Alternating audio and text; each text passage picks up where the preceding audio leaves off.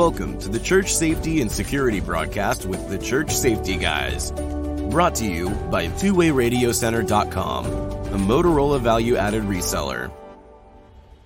The Church Safety Guys is a nonprofit organization dedicated to equipping the vigilant, those men and women who stand watch, keeping our houses of worship and places of faith safe. We believe church safety and security must be a ministry first, and have engaged servant leaders who continually strive for excellence and teams of motivated volunteers that are always training. Join us for the next hour as the Church Safety Guys unpack safety, security, leadership, and ministry operations with your hosts, Dr. James McGarvey and Mike Scully.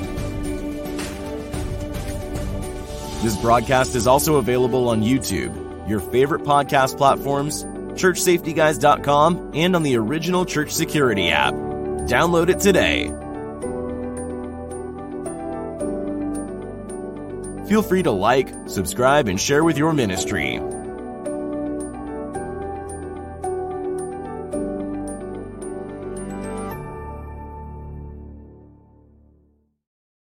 Well, hello and welcome to the Church Safety and Security broadcast with the Church Safety Guys. I am James, and once again joined on this broadcast by my co-host Mike. What's up, sir? Couple weeks off. It's nice and refreshed from a holiday, etc. So yeah, nice we ended up taking the Super Bowl off because I think historically, looking at the numbers, it's just not worth it because everybody's usually watching that. And then last week was President's Day weekend, so I think we're kind of ramping up to Easter, and then we're gonna probably split the quarters up and do something a little bit different with that. But yeah, it's fun to be back. I'm almost getting used to having my Sunday nights free again. Almost. Maybe my wife is. I would agree with that one. For sure. Good stuff. So welcome. Thanks for hanging out with us. Thanks for joining. If you're listening at a future time, thanks for hanging out with us. Feel free to click like, share with your folks, and if you're watching on YouTube, you can click the subscribe button, and that will actually keep you alerted to new content. Typically, we broadcast live every Sunday night, and then when other things pop up during the week, sometimes we'll go live and discuss those as we can and as the situation allows. So we can certainly jump right into a couple of things and then bring our guest in. But for starters, I'm going to throw up on the screen here. We have our, you can kind of see it in the background, our Church Security Essentials Conference that is actually coming, and the end of April, which is faster and sooner than than you realize. Yep. It's coming up fast when you're already starting to work on the PowerPoints and things like that. And I'm like, oh gosh, I'm gonna already feel like I'm running out of time. For sure, for sure. But the interesting thing is, it is in Austin, Texas, at Grace Covenant Church. I'm actually going to pull it up on the overlay here so you can see it. So one of our keynotes this year is actually Steve Bucci, and Steve is with the Heritage Foundation, retired Army Ranger, and former assistant to the Pentagon. Great guy. He is actually going to be speaking, and he is actually in Michigan and is a safety team director of his church up there. But great guy and fantastic speaker, so we're really excited about him coming and hanging out with us. And then we certainly have a couple other new friends that are going to be there with us, and we've added a day at a crazy value. So Mike and I are actually going to be doing different breakout sessions on Friday with the folks that are there. So you can see the lineup if you go to churchsafetyconference.com and certainly get tickets, and we have discount codes for your church if you want to bring them. But it's definitely going to be a great event, and we would encourage you to check that out. There's plenty of options for hotels around the area if you're coming in from out of town. And we definitely still have the space, still have tickets available. So take advantage of that. We actually, typically we do a 1 day, or it's a 1 day event. And this year we actually added a Friday. So we added a full Friday, and then Sunday, KR Training, which is one of our sponsors for the event, is actually hosting a special firearm training class at their location. So all of that information is on the website, but it's definitely going to be a full weekend. So there's plenty of opportunity for you to come into town, hang out with us, and then certainly Sunday go to church, and then wrap up the weekend with some additional training for you and your team. And it's all really all kind of scheduled and set up at a very efficient, effective price. So, but I will put the link. Actually, I usually do. I'll put the website and link in the show notes. So if you're listening to this at a later time, you can definitely check that out and see.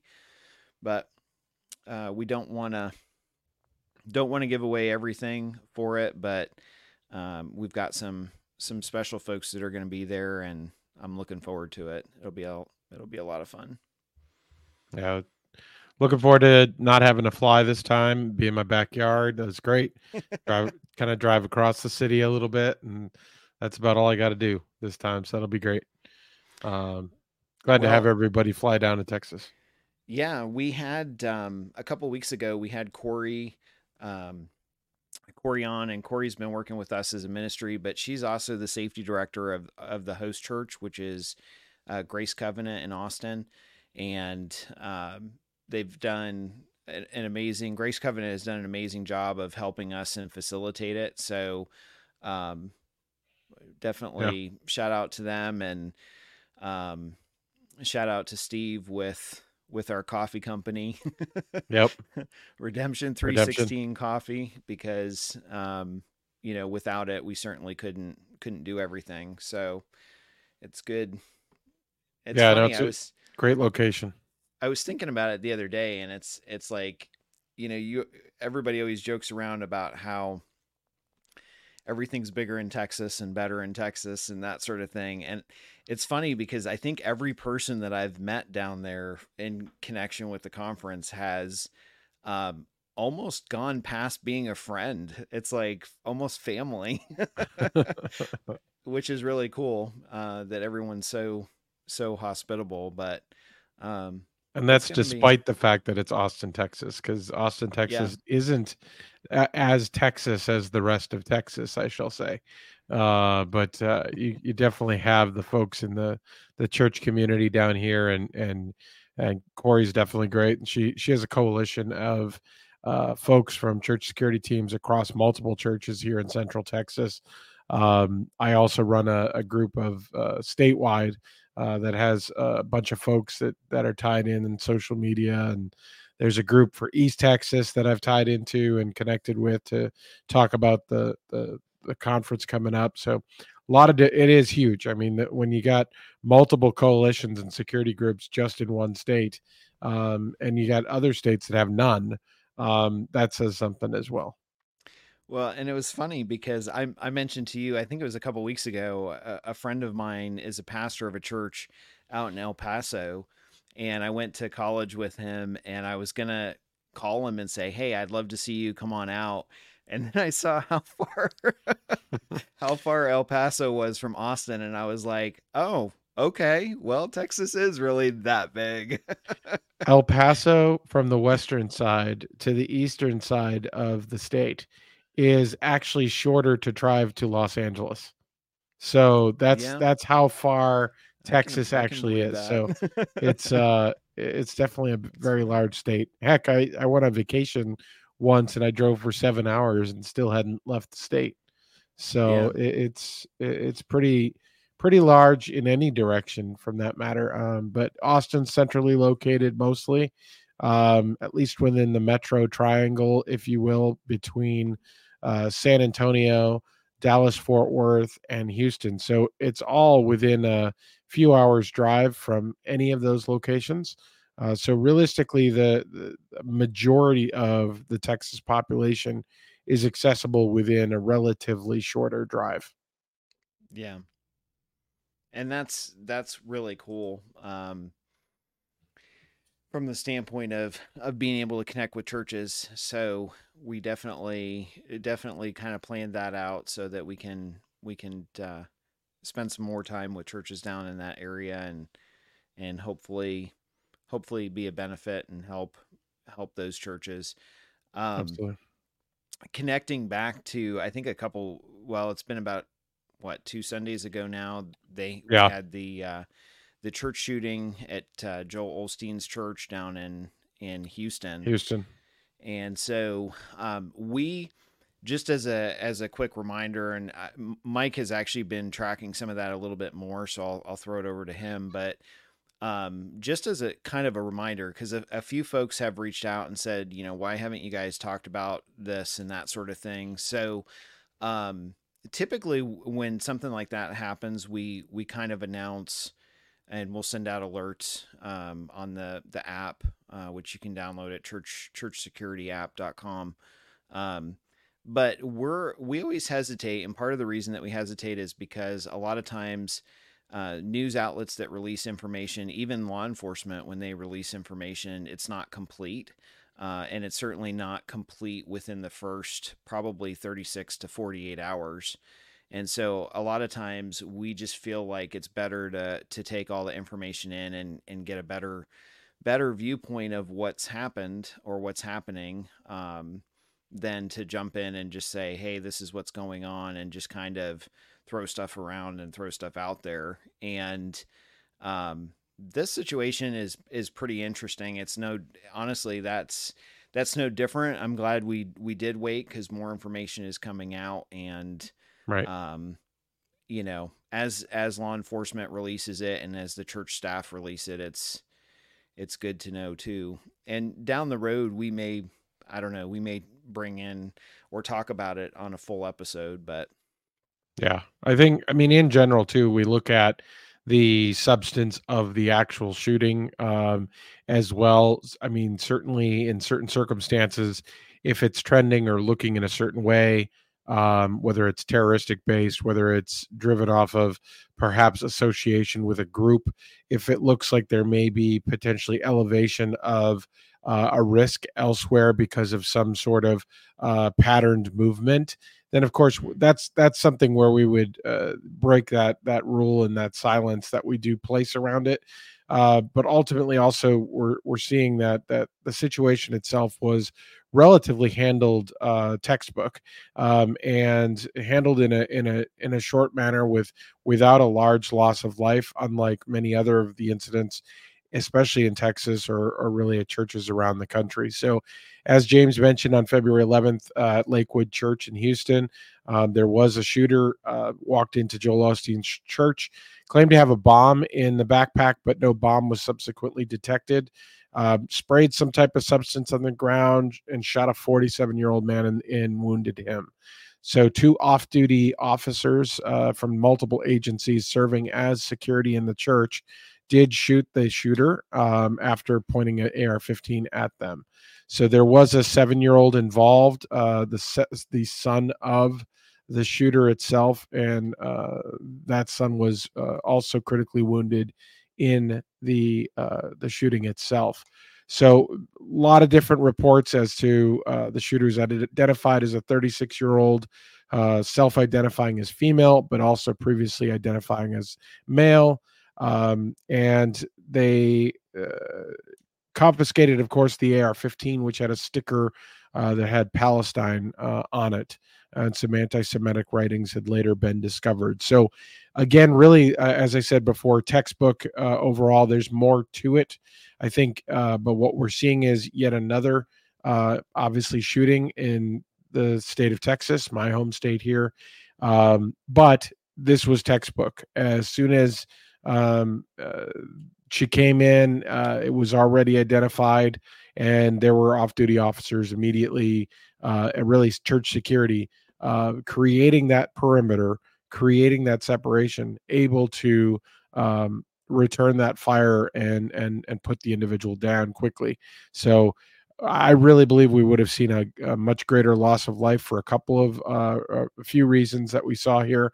One is that it was not during their busiest time of the day. It was between services. Two, they had church security that was highly trained and available. And three, ultimately, it wasn't not a whole lot of motive or detail has come out, but the person didn't come in shooting and didn't start taking people out at the door.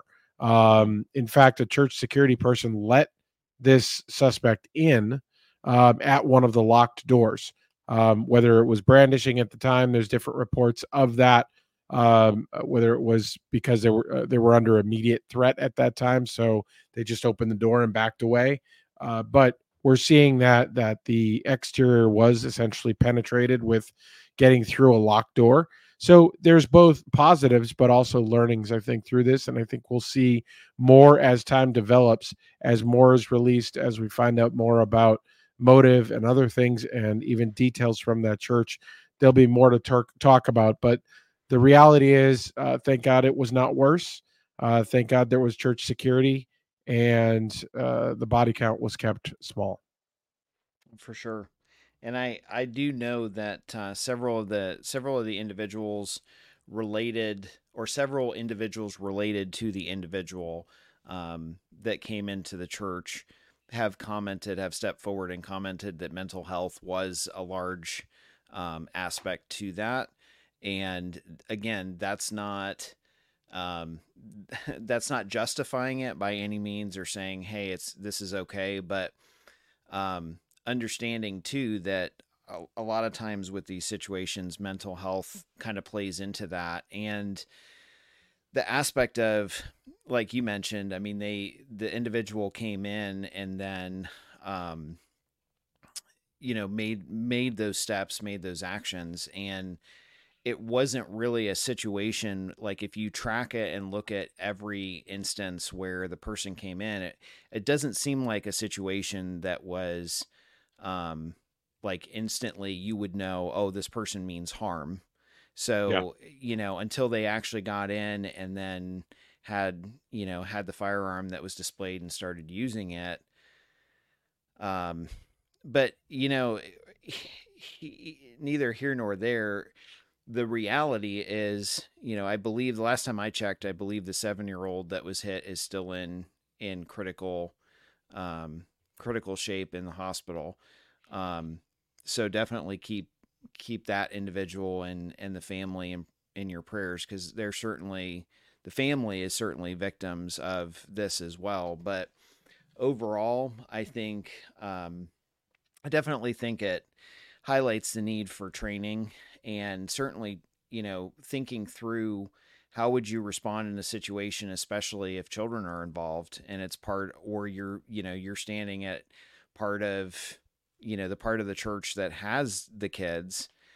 How do you do that? How do you navigate all of that without having friendly fire or collateral damage? And, can you do that? I'm sure those officers now are still, dealing with that from the standpoint of, mentally, trying to play through that in their mind as well.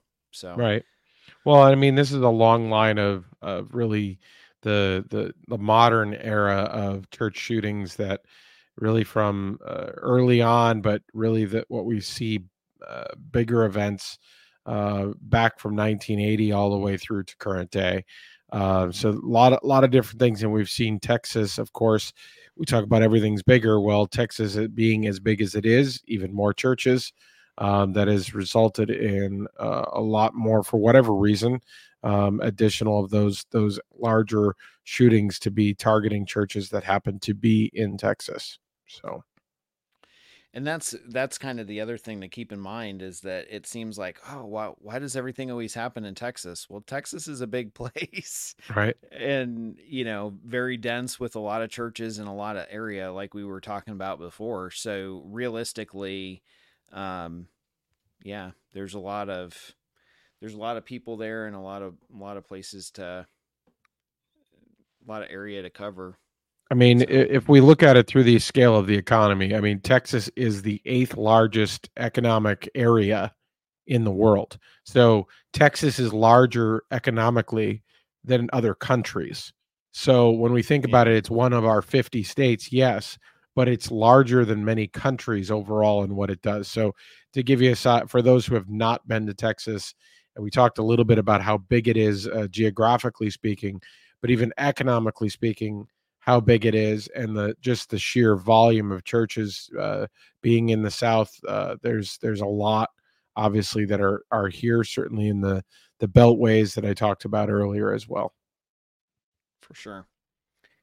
Well, we will go ahead and jump into the topic on this broadcast, which we wanted to talk about medical training tonight. And I'm going to go ahead and bring our guest in, who is Alan Hughes. And Alan has been on the broadcast before with us, but he is actually one of the owners and trainers of Better Protectors. So I'll bring him in here.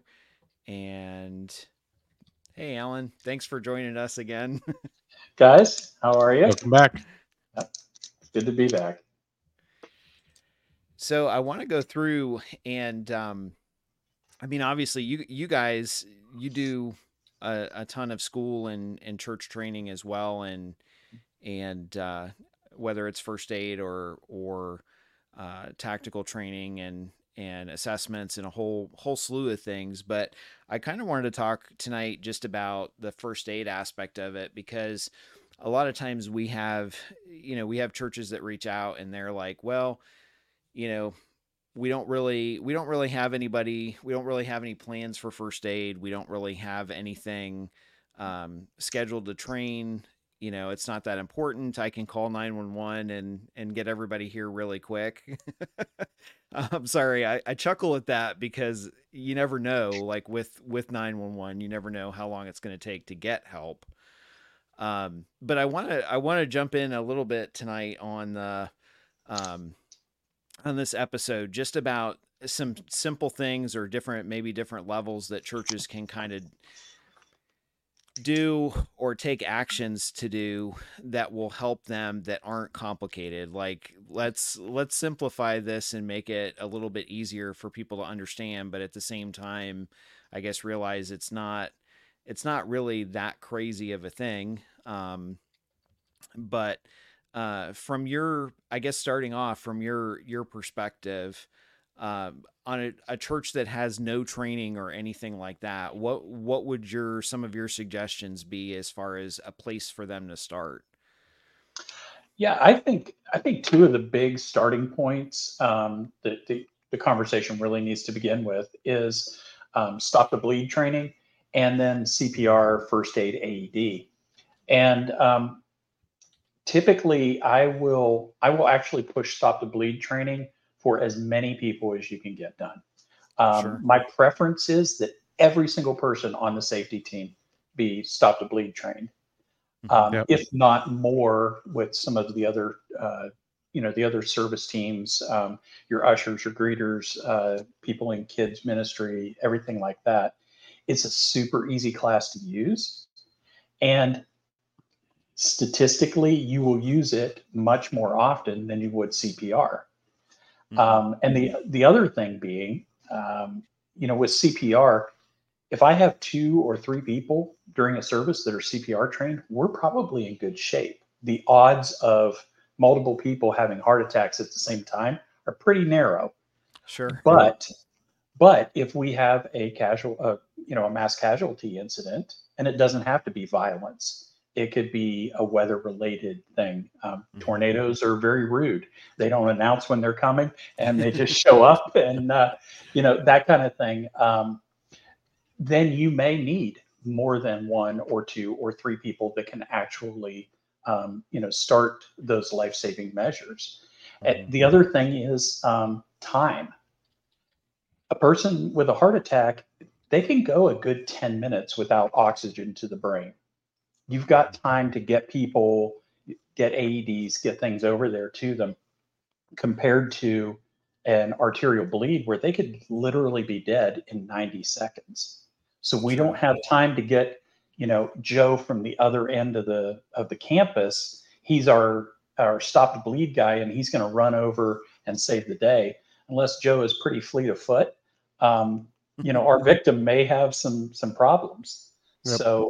So yeah, we start with stop the bleed. It's an easy skill to teach. We can do it in 2 hours to teach them not just tourniquets, but wound packing and chest seals and that sort of thing. And then we kind of go to, okay, let's talk about CPR. And we look at CPR, first aid, AED for as many safety people as they can get. But then, of course, we try to get church staff or key volunteers that may be there, during most of the services, which try to get them trained as well. I think so. That's kind of our two big rock starting points.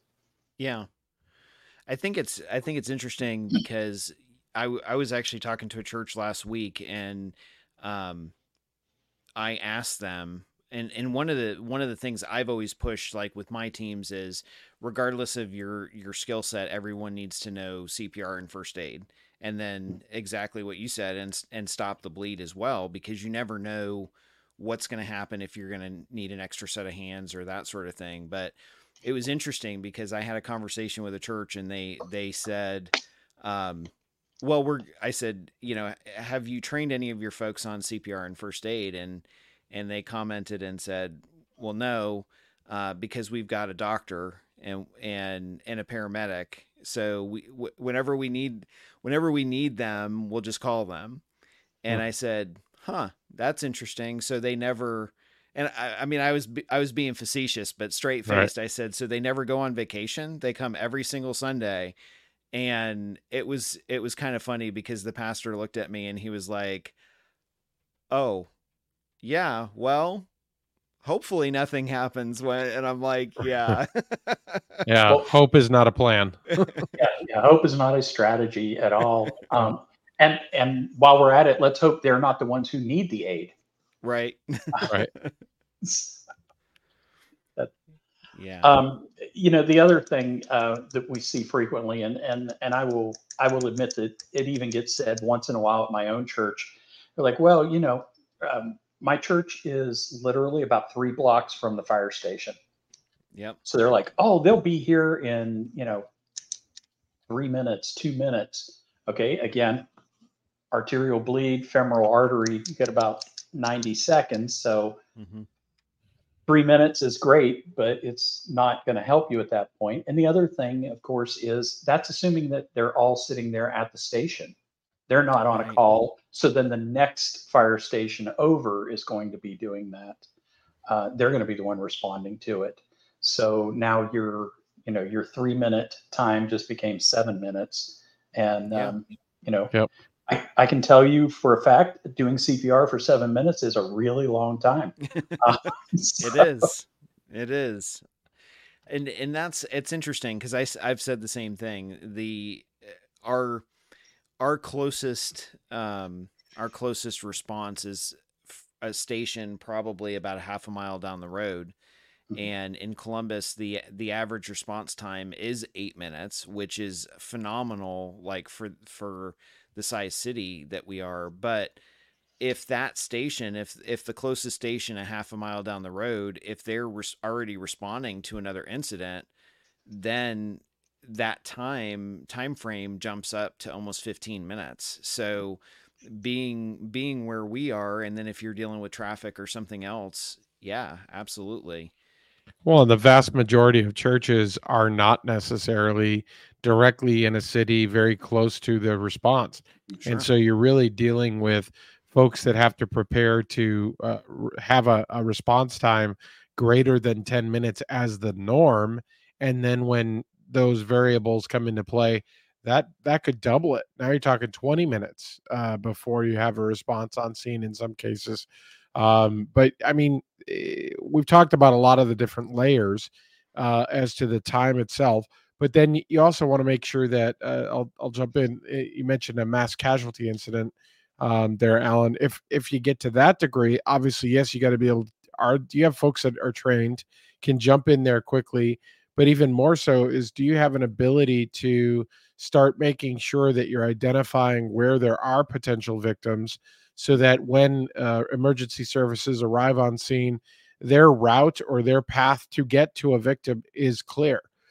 So that can be everything from identifying the folks as you're working through a situation, say it's already done, whether it's weather, whether it's some sort of active event, but going through and including triage training to be able to identify how to tag somebody and how to flag as to what the extent of their injuries are. And if you're dealing with power outages, you may want to incorporate some people may have heard the term the START system, which really is about being able to couple the tagging of information with or like a tag of triage with a glow stick of sorts to kind of lead people to where that casualty collection point is. So as you're sending in first responders, they're not missing a person who's in the green room at the corner of the stage because they were buried and hidden and the power's out. So a lot of different ways to try to increase the response time to the victim, not just to the building. Yeah, and there are even things that we teach just in the basic stop the bleed. The one thing is, of course, people in our sphere, everybody loves black and Velcro, right? So they always get the black tourniquets and they're all tactical and everything. And we often recommend, get the bright orange ones, pick those out so that then again, responding help is able to quickly see and identify, hey, there's a tourniquet on that. They're not looking for the black tourniquet against the denim jeans and that sort of thing. We also talk about positioning the bodies, putting them into the recovery position. That's not just good for them health wise. It also tells those responders that are coming in, hey, someone has already looked at them. Somebody that at least has a little bit of training has already had a look at them. And then of course there's positioning the ones that are already deceased with our fallen angel poses and that kind of thing, so that, as harsh as it sounds, so that they don't waste critical time on someone who they are not able to help at that point. Yeah, sure. Absolutely. Go ahead, Mike. I'd say one other thought too, from an area of training. Not all churches are going to go this path. Again, this is more of a degrees of maturity of your team and capabilities of those that are on said team. So whether it's you're building out a standalone medical team of sorts, whether you're training your security folks to also have medical training and operating more of a blended safety team, either side of that, but it's actually even getting into potential Narcan training as well and administering that. Not that it's absolutely difficult or in any by any means, but it's a different degree. You may see certainly those in the inner cities and different areas, but this can happen anywhere. Somebody can come in contact with drugs left on a playground, and you may end up having to respond and treating of a child very quickly. So that is something to look in. If you have an established team, if you have some folks that are already kind of trained to do some basics, perhaps the next step is looking into carrying Narcan for that sort of situation. Yeah, that's something that I would say within the past 6 months I introduced with our own. the church I was previously with was in a pretty, it was a very suburban area, but it was one of those streets where there wasn't a lot of walk by traffic or anything like that. So it really wasn't a giant concern for us. The one that I'm currently at is in a downtown area, has a very active homeless outreach ministry, has a very active addiction recovery ministry. So it was like, okay, well, this is obviously something that we need to start becoming more, more prepared for. So that was something. It kind of reminded me of something when you were saying that. There's another training practice that I've started doing recently with our Stop the Bleed. Is as people are performing the practical exercises, we have them talk through what they're doing. So of course, it's good. It reinforces to you, I'm talking through the procedure. But what we've also found is we can use that to coach other people who may be, they may be conscious, they may be able to self-aid and just not know how. So I can toss them a tourniquet and talk them through it while I'm putting it on someone who is not capable of aiding themselves. Yeah, that would be a great idea if somebody ends up freezing as well, like being able to, because I know there are several situations where when I first started in EMS, I froze because I just didn't, like, you're not used to processing all this information. And it's like, okay, I don't know what to do first. Towards my, I guess my tenure, the end of my tenure as a safety director at my old church, I was kind of the senior medical person or most trained medical person. And so there were a couple of times when we were trying to treat people and someone meaning well, would come up, and I know they knew how to do whatever it was they were doing because, they took the class and everything. So I'm like, okay, it's like you kind of have to snap them out of it and say, hey, I need you to focus and remember this, and this is how we do this. So, and, I think Mike's probably heard the stories, but I know several times where I've gone back to my team after and apologized and said, I wasn't talking to you like that because I was intentionally trying to be rude or anything. It was the moment of, we need to get this care rolling, and this is a critical situation. Or while you're giving care, that the status of that person changes, and so then you have something else to kind of contend with it. But it's definitely an interesting thing. And I would say, Mike, you touched on it earlier when you were talking about, guiding people and things like that. We're big believers in, in a crisis, everybody has a job. So give them the job. So it could be something as simple as, okay, you're the one who's going to meet them at the door and get them back here. I know that building inside and out, and I could tell you what room I'm in. That doesn't really help you if you've never been in there. So just that simple. We even do that with when we're conducting shooting ranges. Okay, you are the person who is in charge of calling, and this is the address we're at, and this is what you're going to tell them, and you're the one responsible for driving over to the gate to lead them in and show them which range we're on. So that they can get back there as quickly as possible. Yep. I do that with range days and so forth as well, as kind of the safety officer that day. It's like, okay, where's the trauma bag?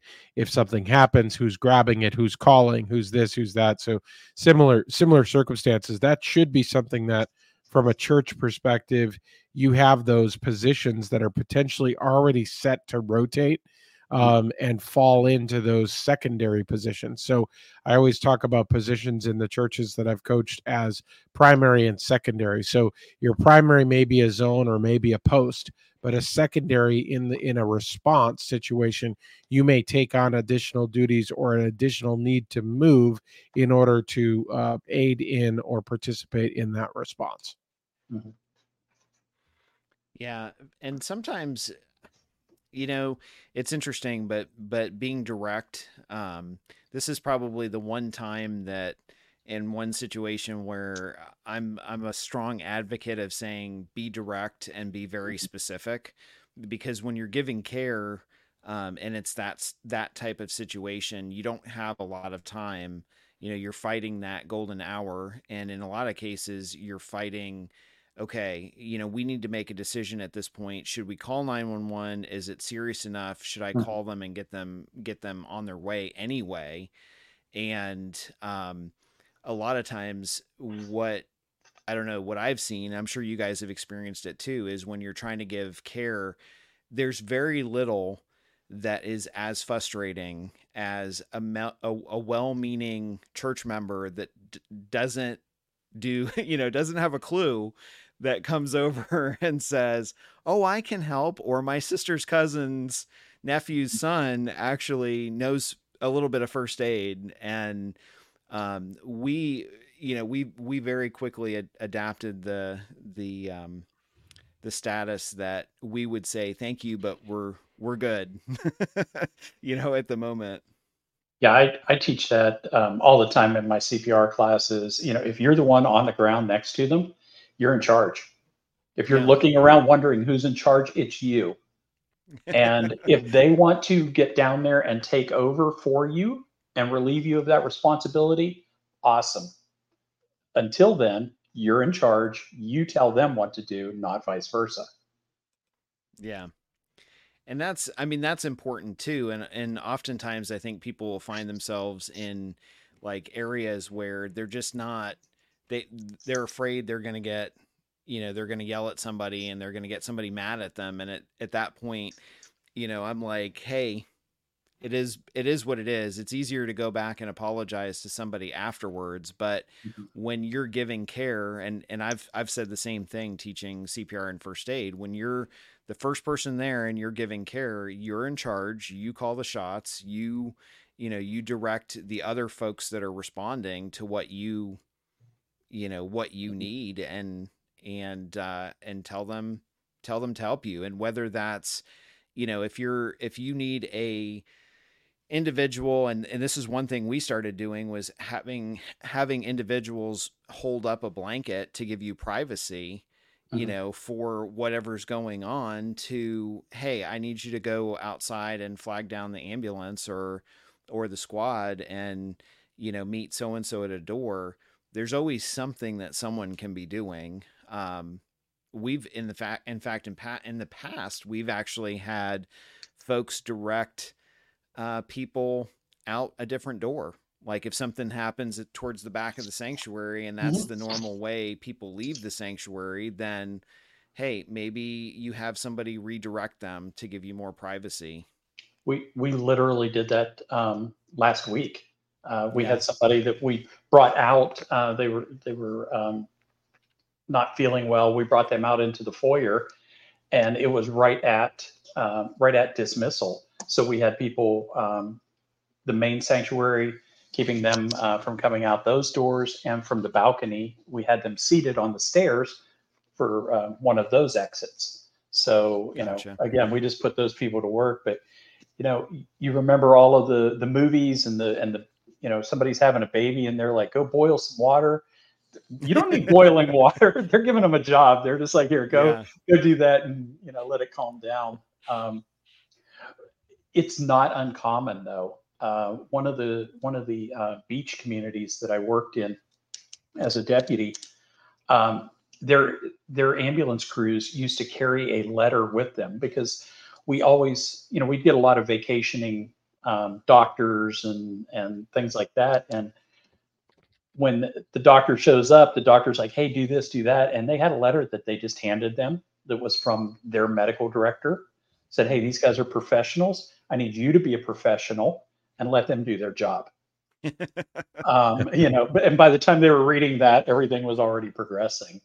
And we kind of chuckle about it, but if I've got a gunshot wound and my choices are a paramedic and a podiatrist, now the doctor did go to medical school and he probably knows a ton more medical stuff, but I want the paramedic working on me right now because that's his little narrow thing. And I'm glad that you're a nurse that works in a pediatrician's office, and that's great, and you're doing God's work, but you still have to come to me to get CPR certified. Well, and it's funny you bring that up and you say that, because we were talking, I think it was last Sunday, we were talking at my church about what to, who would handle it or who would respond if we had like a medical emergency or that sort of thing. And one of the things that I always thought was interesting was at the past church that I would go to, there were plenty of nurses that would jump in, and we knew who they were, and they would jump in and try and help. But a lot of times when something happened, they would default back to me. And so I would ask that, like, after the event, I'm like, you guys are nurses. Why are you like looking to me to make that decision? And they were, their response was, well, you have more, we're a nurse, but you have more skill set with emergency medicine than we do. And it was funny you said that, because one of my good friends that goes to our church is actually in college to be a dentist. And I said, well, if we ever respond to something, and I was joking around, I said, we're both doctors. And he's like, well, yeah, but he's like, I'm a medical doctor and I went through that. And I said, well, I'm not a medical doctor, I'm just joking. And he's like, yeah.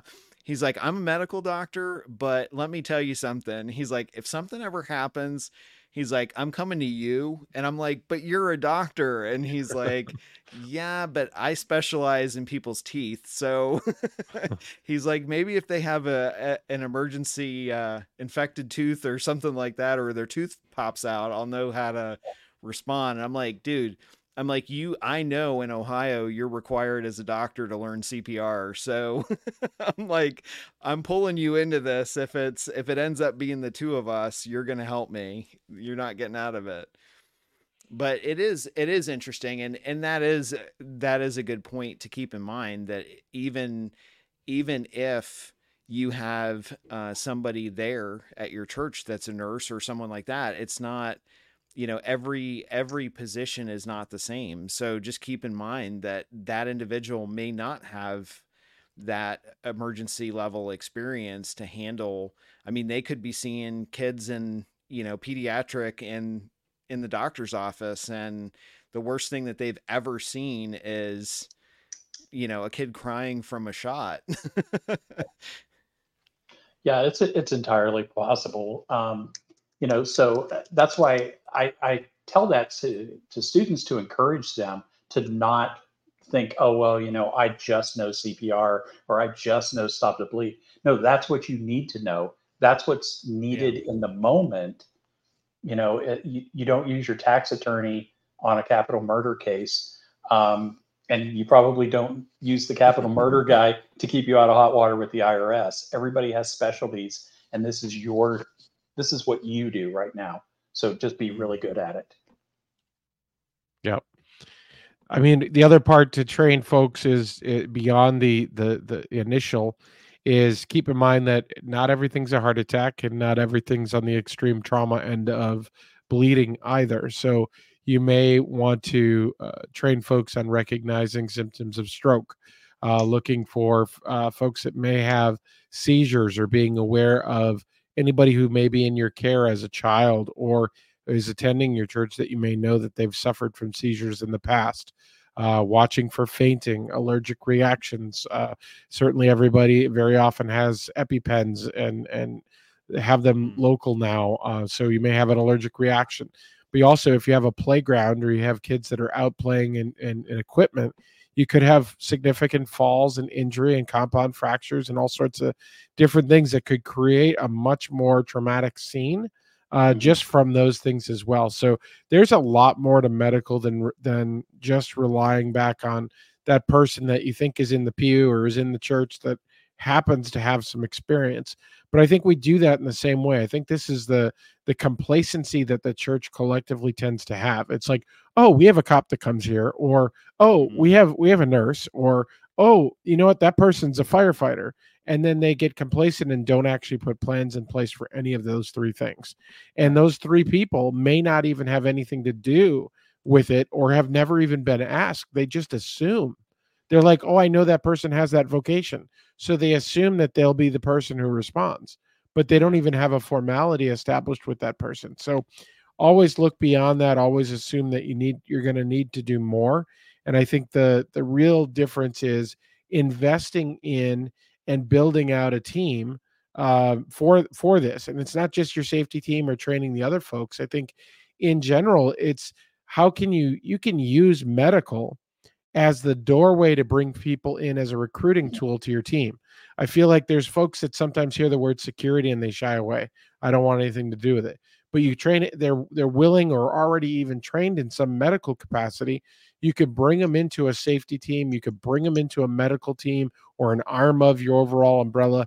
And that can be either all they ever do is they serve in a medical capacity, or you may find that that's the doorway. You get them trained in medical first, which is a higher likelihood, and then you worry about having them trained in responding to larger issues, whether that be see something, say something, and awareness training and response for any sort of suspicious package, suspicious individual, etc. from that side. But to me, I view medical as a recruiting tool.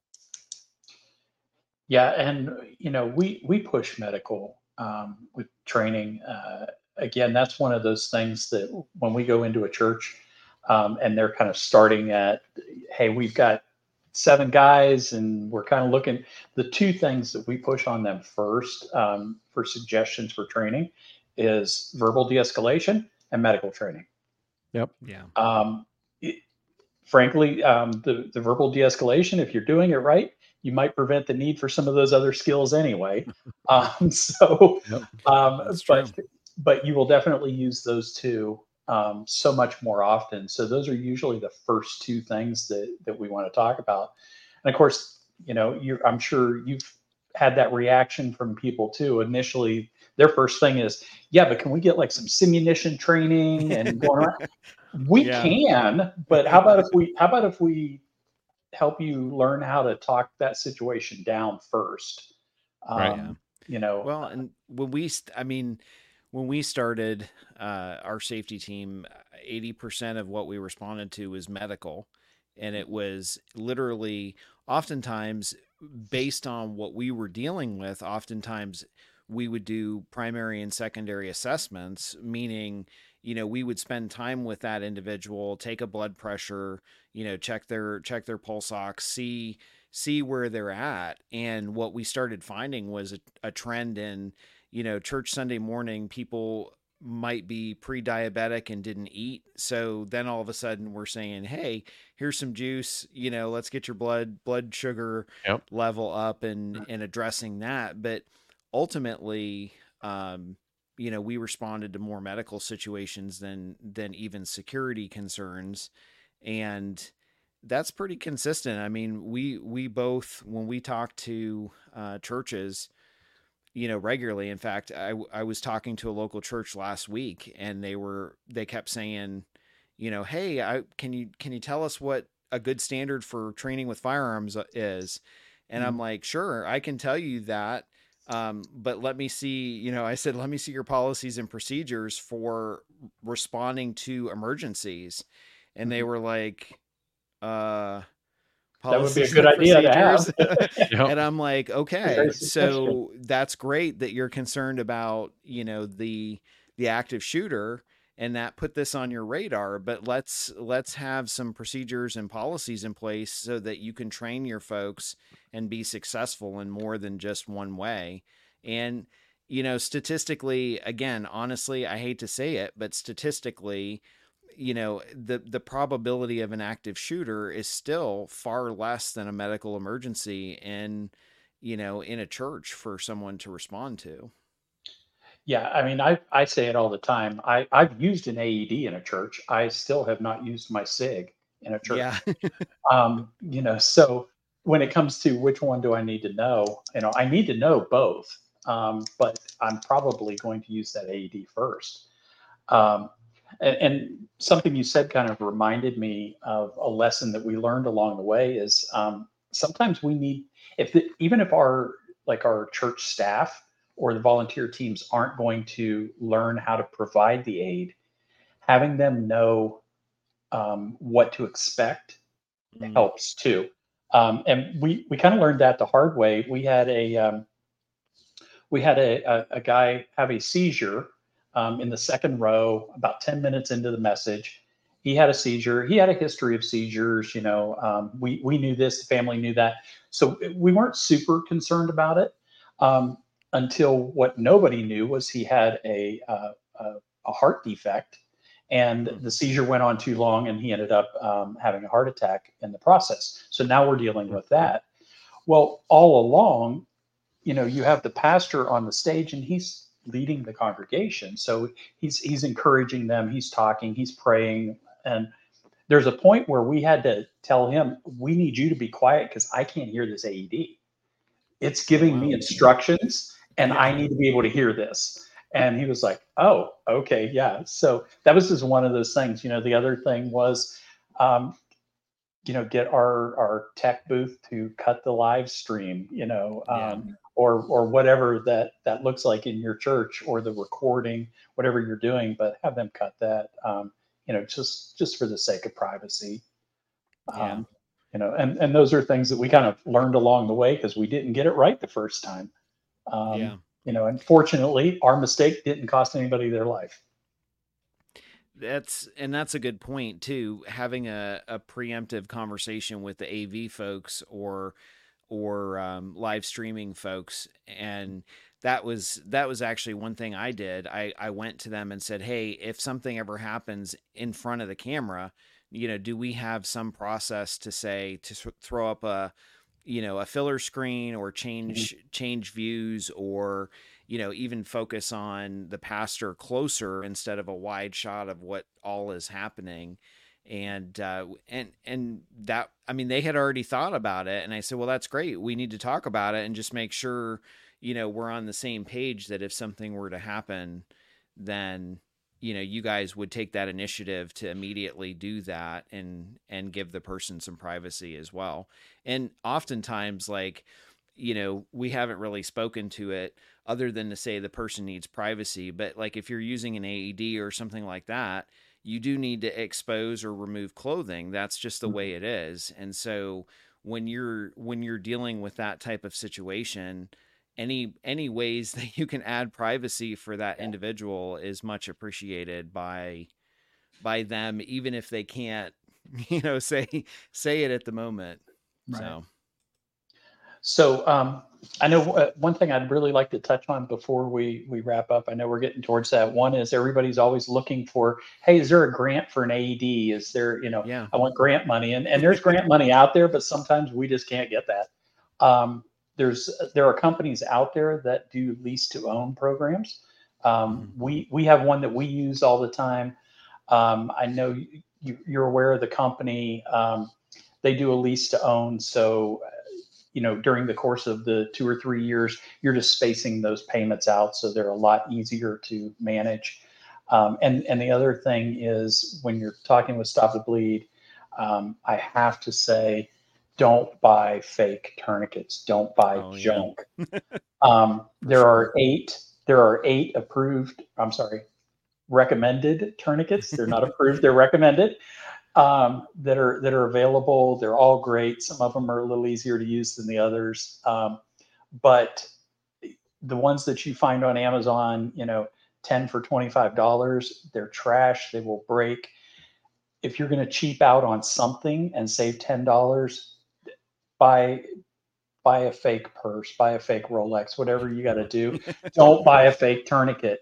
It has one role in life, and that is to save lives. That's not where you want to cheap out. And it needs to work when you need it to work as well. Yes.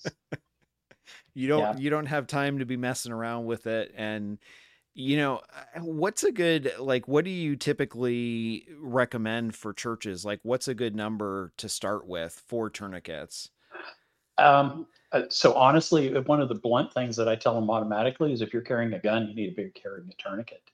Sure. So every one of those guys, because if guns come out, there's a good chance somebody's bleeding, and this is and it could be you, and it could be someone that you care about. Yep. So if you've got a gun, you should have a tourniquet. And then I will typically, or two. And then I typically, we look at the size of the size of the congregation, the size of the campus, and I don't have a real super scientific formula that I use on it. But what I don't want, I was just doing a stop the bleed at a law firm, and they were talking about, we could put it here, and that was on the first floor. And I'm like, great. And if you're on the fifth floor, you're either running some stairs really fast or you're waiting for elevators up and down, and that's just not acceptable. So you need a stop the bleed kit every floor at a minimum, that kind of thing. So Mike and I saw that in one case. Yep. We were at a school and we saw a couple of cases. We saw a church that didn't have tourniquets in a good enough area, but we also saw a Christian school that they didn't have an AED on certain areas, and they were going to have to send somebody from floor 3 down to floor 1 to get it, only to come back up to floor 2 if there was an incident on the second floor. And they're like, instead of having one that was actually accessible on each floor. So we've seen it before. Yeah, it's pretty crazy. Mike, what was your closing thought? Yeah, just really tying it all together from medical being part of the church is really from the earliest of times, the church has cared for the sick and the health of society, really in a physical and a spiritual sense. So it's been rooted in Christian concepts of charity and philanthropy. And you've seen many different churches that take on a spirit of the sick and so forth and helping those. So medical is an extension of that. So I encourage really churches to take medical more seriously, channel that foundational spirit of caring for the sick, invest in a medical strategy, building out a formal team, and preparing for responding if necessary. For sure. Well, we'll go ahead and wrap up. Alan, thanks so much for joining us on the broadcast tonight. What is a good website or good way for people to get a hold of you if they'd like to? It's real easy. Our website is betterprotectors.com. Just like it sounds, betterprotectors.com. And that will get you on our homepage. You'll see different sections in there for individual training, workplace training, church safety. And then, of course, we do our medical, we do all facets of church safety. Awesome. Sounds good. Well, again, thanks for joining us, and we'll talk to you next time. All right, great. Good night, guys. All right. So we always appreciate guests joining, and it's great to have Alan on. So definitely, if you, I know they travel as well, but they're based out of Florida. So if you need training or want to reach out to them as a resource, they have some great classes, great quality. So feel free to reach out to them through their website, which is betterprotectors.com. And then wrapping up, next week, we're going to be talking about leadership. It's our leadership episode. And we've got another guest that'll be coming on, hopefully, and it'll be a great conversation about leadership models and whatnot. But until then, feel free to reach out to us through our website if we can be of any assistance to you, which is churchsafetyguys.com. And again, check out our Church Security Essentials Conference coming up in April, the end of April in Austin, Texas. You can still get tickets for that at churchsafetyconference.com. We've got some great information, great speakers, a full packed weekend that you don't want to miss, and it'll be a lot of fun hanging out and certainly always training and always learning. So until next week, take care, God bless, and stay safe. Have a great week.